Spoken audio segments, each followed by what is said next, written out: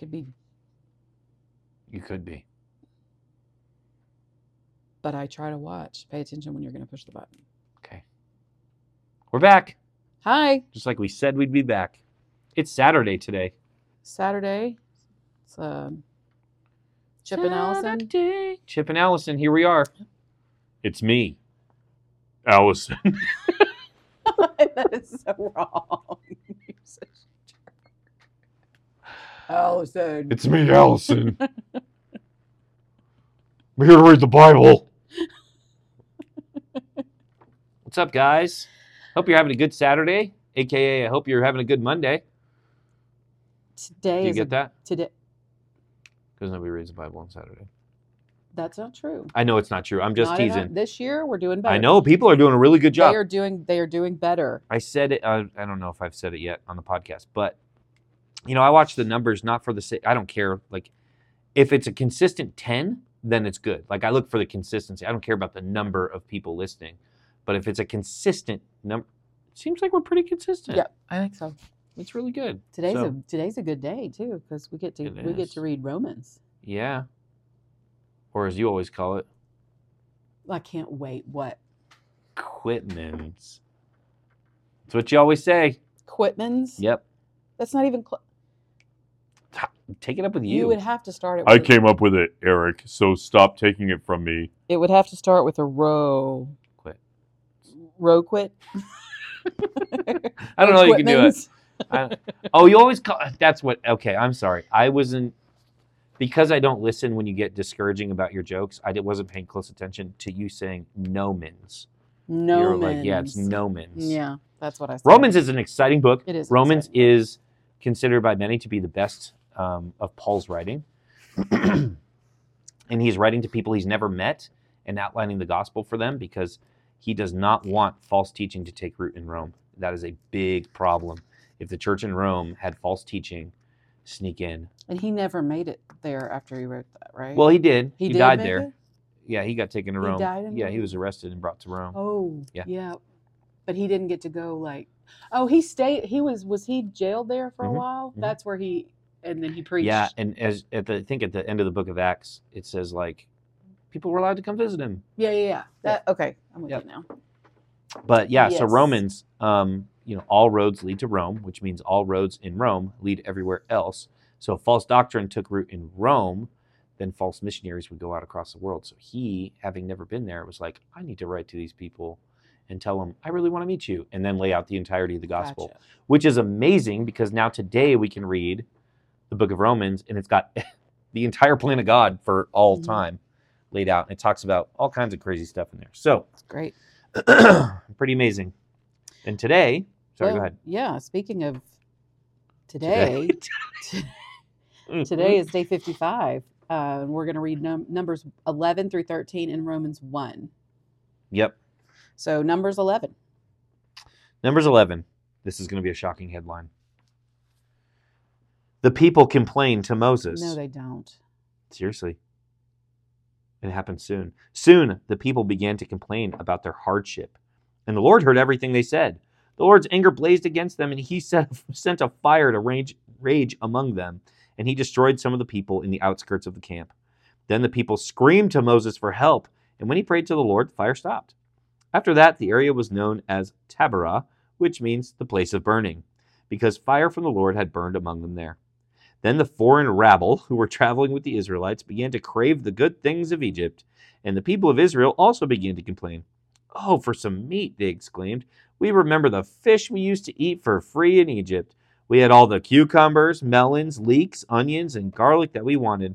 But now our appetites are gone. All we ever see is manna. The manna looked like small coriander seeds, and it was pale yellow, like gum resin.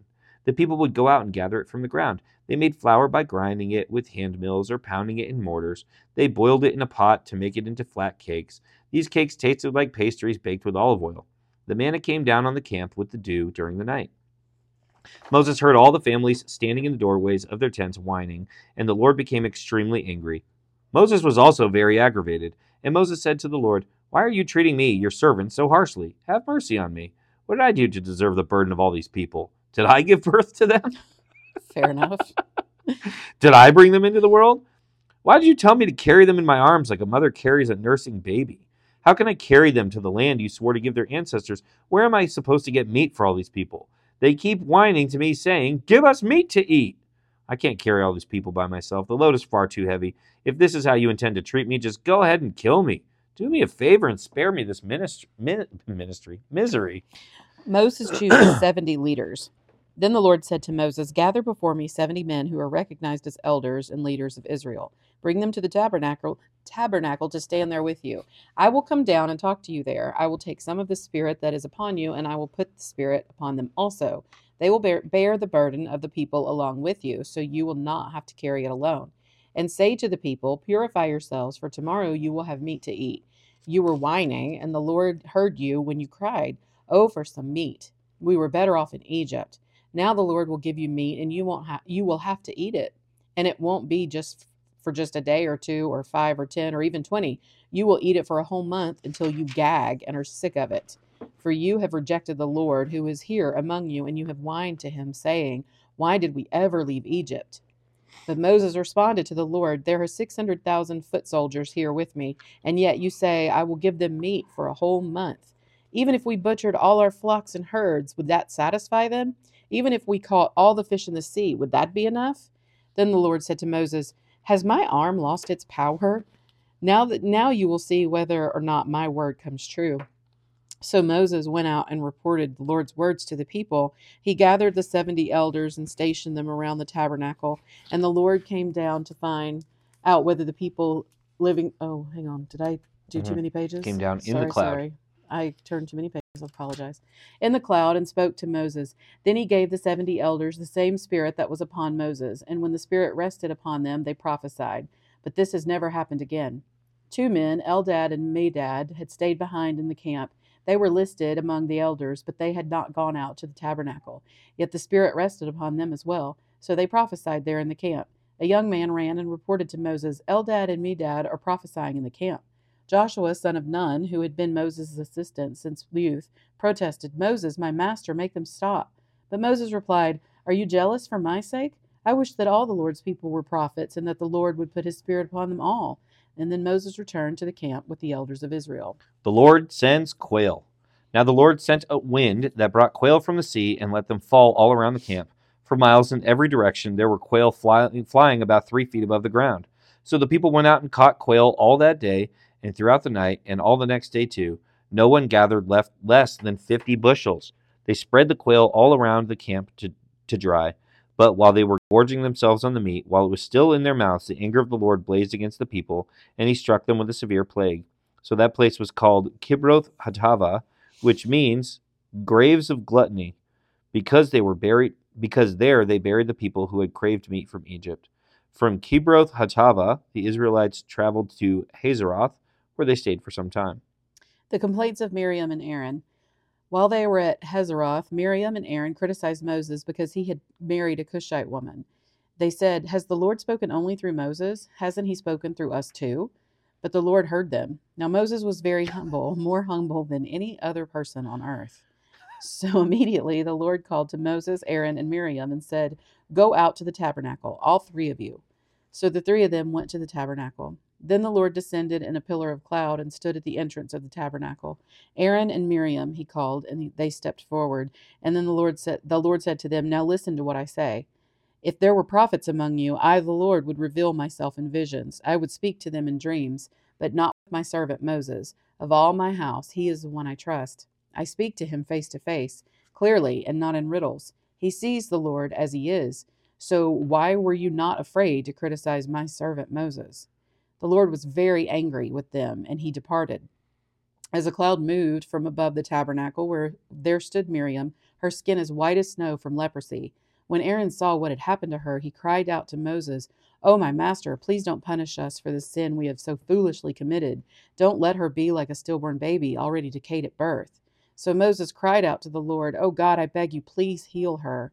But the Lord said to Moses, "If her father had done nothing more than spit in her face, wouldn't she be defiled for 7 days? So keep her outside the camp for 7 days, and after that she may be accepted back."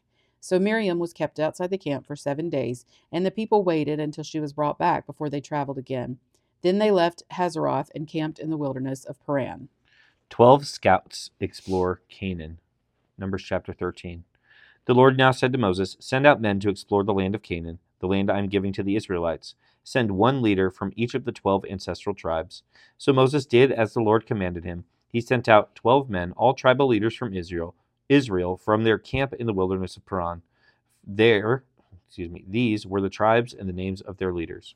Tribe, we got Reuben. I'm a mess right now. Hang on, let's try this again. The tribe is Reuben. The leader is Shemua, son of Zakur.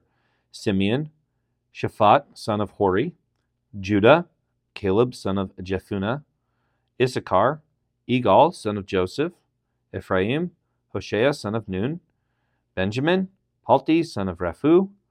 Zebulun, Gadiel, son of Sodi. Manasseh, son of Joseph. Gadi, son of Susi. Dan, Amiel, son of Gamali. Asher, Sethur, son of Michael.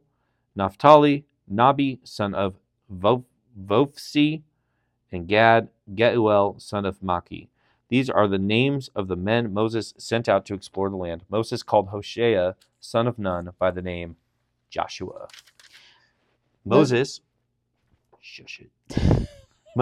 gave these men instructions as he sent them out to explore the land. Go north through the Negev into the hill country. See what the land is like and find out whether the people living there are strong or weak, few or many. See what kind of land they live in. Is it good or bad? Do their towns have walls, or are they unprotected like open camps? Is the soil fertile or poor? Are there many trees? Do your best to bring back samples of the crops you see. It happened to be the season for harvesting the first ripe grapes. So they went up and explored the land from the wilderness of Zin as far as Rehob near Lebo Hamath. Going north, they passed through the Negev and arrived at Hebron, where Ahiman, Sheshai, and Talmai, all descendants of Anak, lived. The ancient town of Hebron was founded 70 years before the Egyptian city of Zoan. When they came to the valley of Eshcol, they cut down a branch with a single cluster of grapes so large it took 2 of them to carry it on a pole between them. They also brought back samples of the pomegranates and figs. That place was called the Valley of Eshcol, which means cluster, because of the cluster of grapes the Israelite men cut there. The scouting report. After exploring the land for 40 days, the men returned to Moses, Aaron, and the whole community of Israel at Kadesh in the wilderness of Paran. They reported to the whole community what they had seen and showed them the fruit they had taken from the land. This was their report to Moses. We entered the land you sent us to explore, and it is indeed bountiful country, a land flowing with milk and honey. Here is the kind of fruit it produces. But the people living there are powerful, and their towns are large and fortified. We even saw giants there, the descendants of Anak. The Amalekites live in the Negev, and the Hittites, Jebusites, and Amorites live in the hill country. The Canaanites live along the coast of the Mediterranean Sea, along the Jordan Valley. But Caleb tried to quiet the people as they stood there before Moses. "Let's go at once and take the land," he said. "We can certainly conquer it." But the other men who had explored the land with him disagreed. "We can't go up against them. They're stronger than we are." So they spread this bad report about the land among the Israelites. "The land we traveled through and explored will devour anyone who goes to live there. All the people we saw there were huge. We even saw giants there, the descendants of Anak. Next to them, we felt like grasshoppers," and that's what they thought too. Okay, we're going to jump forward here to Romans chapter 1. Greetings from Paul. This letter is from Paul, a slave of Christ Jesus, chosen by God to be an apostle and sent out to preach his good news. God promised this good news long ago through his prophets in the Holy Scriptures. The good news is about his son. In his earthly life, he was born into King David's family line, and he was shown to be the Son of God when he was raised from the dead by the power of the Holy Spirit. He is Jesus Christ, our Lord. Through Christ, God has given us the privilege and authority as apostles to tell Gentiles everywhere what God has done for them, so that they will believe and obey him, bringing glory to his name. And you are included among those Gentiles who have been called to belong to Jesus Christ. I'm writing to all of you in Rome who are loved by God and called to be his own holy people. May God our Father and the Lord Jesus Christ give you grace and peace. God's good news. Let me say first that I thank my God through Jesus Christ for all of you, because your faith in him is being talked about all over the world. God knows how often I pray for you. Day and night I bring you and your needs in prayer to God, whom I serve with all my heart, by spreading the good news about his Son. One of the things I've always prayed for is the opportunity, God willing, to come to at last to see you. For I long to visit you so I can bring you some spiritual gift that will help you grow strong in the Lord. When we get together, I want to encourage you in your faith, but I also want to be encouraged by yours. I want you to know, dear brothers and sisters, that I planned many times to visit you, but I was prevented until now. I want to work among you and see spiritual fruit, just as I have seen among other Gentiles. For I have a great sense of obligation to people in both civilized world and the rest of the world, to the educated and uneducated alike. So I am eager to come to you in Rome to preach the good news.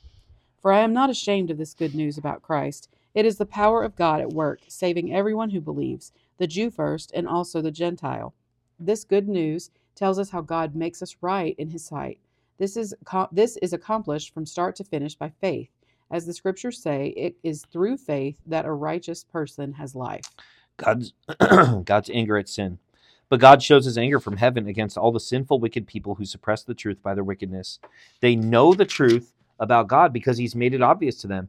For ever since the world was created, people have seen the earth and sky. Through everything God made, they can clearly see his invisible qualities, his eternal power, and divine nature. So they have no excuse for not knowing God. Yes, they knew God, but they wouldn't worship him as God or even give him thanks. And they began to think up foolish ideas of what God was like. As a result, their minds became dark and confused. Claiming to be wise, they instead became utter fools. And instead of worshiping the glorious, ever-living God, they worshipped idols made to look like mere people and birds and animals and reptiles. So God abandoned them to do whatever shameful things their hearts desired. As a result, they did vile and degrading things with each other's bodies. They traded the truth about God for a lie. So they worshipped and served the things God created instead of the Creator himself, who is worthy of eternal praise. Amen. That is why God abandoned them to their shameful desires. Even the women turned against the natural way to have sex and instead indulged in sex with each other. And the men, instead of having normal sexual relations with women, burned with lust for each other. Men did shameful things with other men, and as a result of this sin, they suffered within themselves the penalty they deserved. Since they thought it foolish to acknowledge God, he abandoned them to their foolish thinking and let them do things that should never be done. Their lives became full of every kind of wickedness, sin, greed, hate, envy, murder, quarreling, deception, malicious behavior, and gossip. They are backstabbers, haters of God, insolent, proud, and boastful. They invent new ways of sinning, and they disobey their parents. They refuse to understand, break their promises, are heartless, and have no mercy. They know God's justice requires that those who do these things deserve to die, and yet they do them anyway. Worse yet, they encourage others to do them too. And that is our reading today. That is our reading today. Miriam had to go sit outside the camp and tan. She was so pale. There were so many things that God said in that I was just... You know what always gets me about Romans 1? Let's go. I know, seriously. As a mother of three, I bet you can... You three, outside.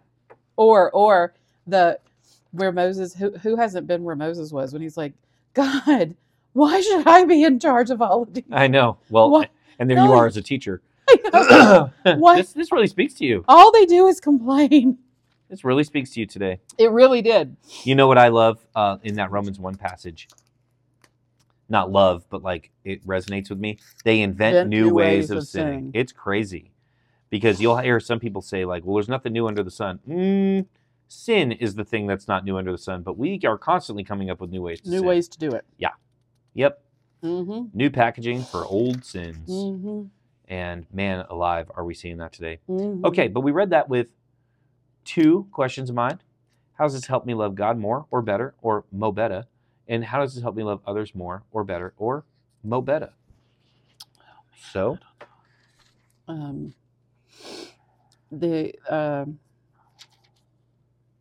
you're gonna have to start because but I don't even know which question you want me to answer. I don't either.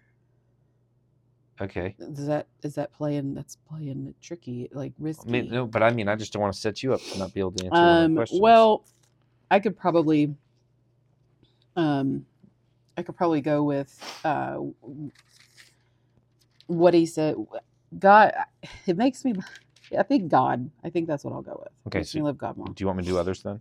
Yes. Okay. Listen, Aaron and Miriam are Moses' older siblings. Mm-hmm. And they've been thrown into a scenario where they have to watch their younger brother who, by the way, grew up in a cush life, they have to watch him lead, and they're not the leaders. And man, I think sometimes many of us would say that we have been in scenarios where the person leading is not someone that we want leading us or respect to lead us or whatever, that we might think, man, I'm more qualified to lead. I'm better at things than this person. And the bottom line is, especially, we'll see later in Romans that this is true. God puts leaders in place, man. Like, you have to submit to that. You have to, and I think that's loving each other. Loving each other means submitting to the leaders God's placed in your life, even if you don't like that they're there, and even if you don't appreciate their leadership, even if you think that you'd be a better leader. And listen, this is something that's not foreign to me. I have this in my life, but the reality is that God put me where I am. God put them where they are. And to love that person, love your leader. Your leaders are not exempt from love. So to love your leaders well means to follow them, to submit to them, to submit to their authority. And then the only other thing I'll say is, man, if we can love others better, going over to Romans, we can love others better by being very clear about what we believe. And I think that that is kind of written between the lines of Romans, where Paul has never been there, he's never met them, and yet he wants to be very open with them and help them to find truth and make sure that they're strong on the truth. So that's another way to love others better too. Yes. Okay, good. I was nervous you were going to say no. Nope, wrong. No. Wrong. Way to go, stupid. Here's your quail. Yeah, I absolutely love I love a lot of things. This makes me love God more in a lot of ways that may not be like, that are, I guess, maybe funny, just like when he says, you three out here. And then when he says, where is it? Has my arm lost its power? Now you will see whether or not my word comes true. I think this is where we start. Well, we've seen it obviously, but with the Israelites coming out of Egypt, but we're going to see more and more.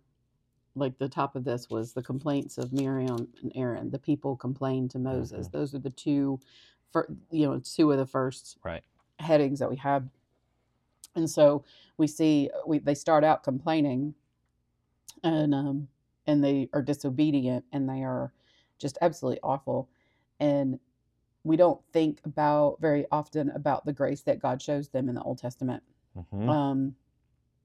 That we tend to look at the fact that he did this, like they burned up and they, this person was instantly killed and things like that. But the amount of times that it says the Lord was very angry with them. And it said that the anger of the Lord blazed against the people and he struck them with a severe plague. He never left them on their own and said, I'm done, and walked away from them. And he didn't have to send quail to prove his, what he could do, and the fact that he was in charge and he could send them whatever. He didn't have to do it. He didn't owe them any explanation or any proof of he had already parted the Red Sea. He had already done miracle after miracle. He didn't have to do any of that. But in my opinion, I feel like that's even more grace to be like, no, look what I'm capable of. Look what I will do for you. I feel like he shows them grace over and over and over in all of these different ways. So it just really makes me love God more that they were being brats. I mean, absolute brats. I remember all the fish we got to eat for free. When we were slaves. Yeah. And, just a good life. Yeah. When we were being mistreated and begged you for deliverance. Yeah. Wish we could go back there. Yeah, we didn't want deliverance. We want DiGiorno.